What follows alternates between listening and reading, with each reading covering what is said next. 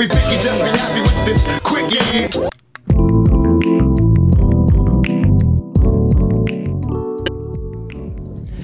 The sun is shining, the birds are singing, and playoff hockey, it should be here. It feels like it should be here. Alas, here we are in the COVID shutdown, but I'm still here, bringing you shows on the Quickie. I'm Trevor Beck, you're listening to the Quickie, part of the Nucks Misconduct Network, and today, April 15th, 5 years ago today, was Game 1 of the Canucks and Flames, the last series opener the Canucks played. Yes, only 2 teams have gone longer than the Canucks without having a playoff game, and those are the Buffalo Sabres and the Arizona Coyotes. Now, one of the things I wanted to look at today was the strength of that team. Everyone kind of looked at it as a fluke year under Willie Desjardins, you know? New coach, injecting some life into that team.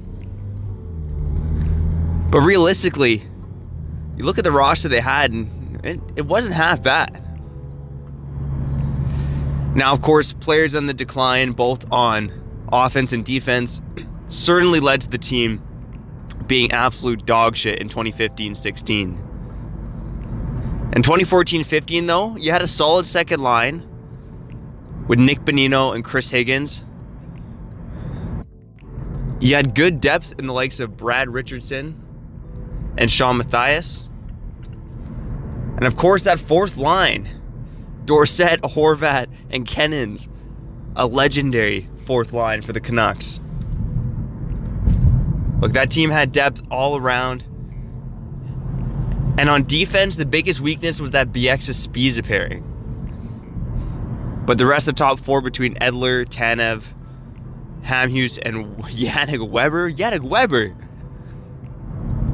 know, they weren't bad. They weren't bad in that series for the Canucks.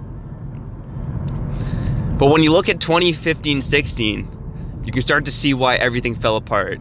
That second line with Bonino and Higgins, who performed well in 2014-15. Of course, Bonino traded for Sutter. Sutter gets injured, and Chris Higgins, a shell of his former self. That was the year he found himself down in the AHL after posting 4 points in 33 games. On the defensive side of things, Yannick Weber, he left the Canucks. Dan Hamhuis, don't want to say a shell of his former self, but he was definitely on the decline. And then, of course, they replaced that bottom pairing of Bieksa. Spezza is still there. He's not very good.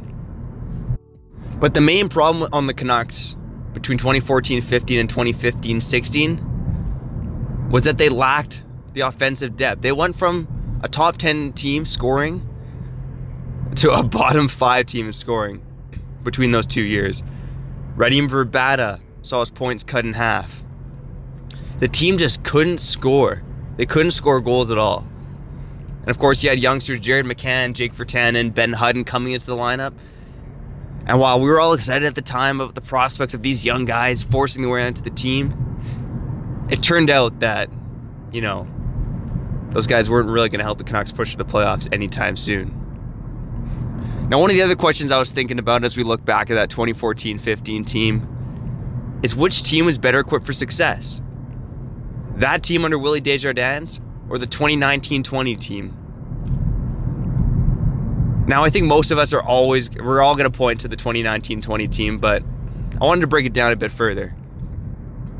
If you looked at the 4 lines the Canucks rolled out in 2014-15, you could say that they had a better ability to roll 4 lines at the time under Willie Desjardins. Whereas right now in the Canucks, that 4th line of Beagle, Mott, Sutter, if you will,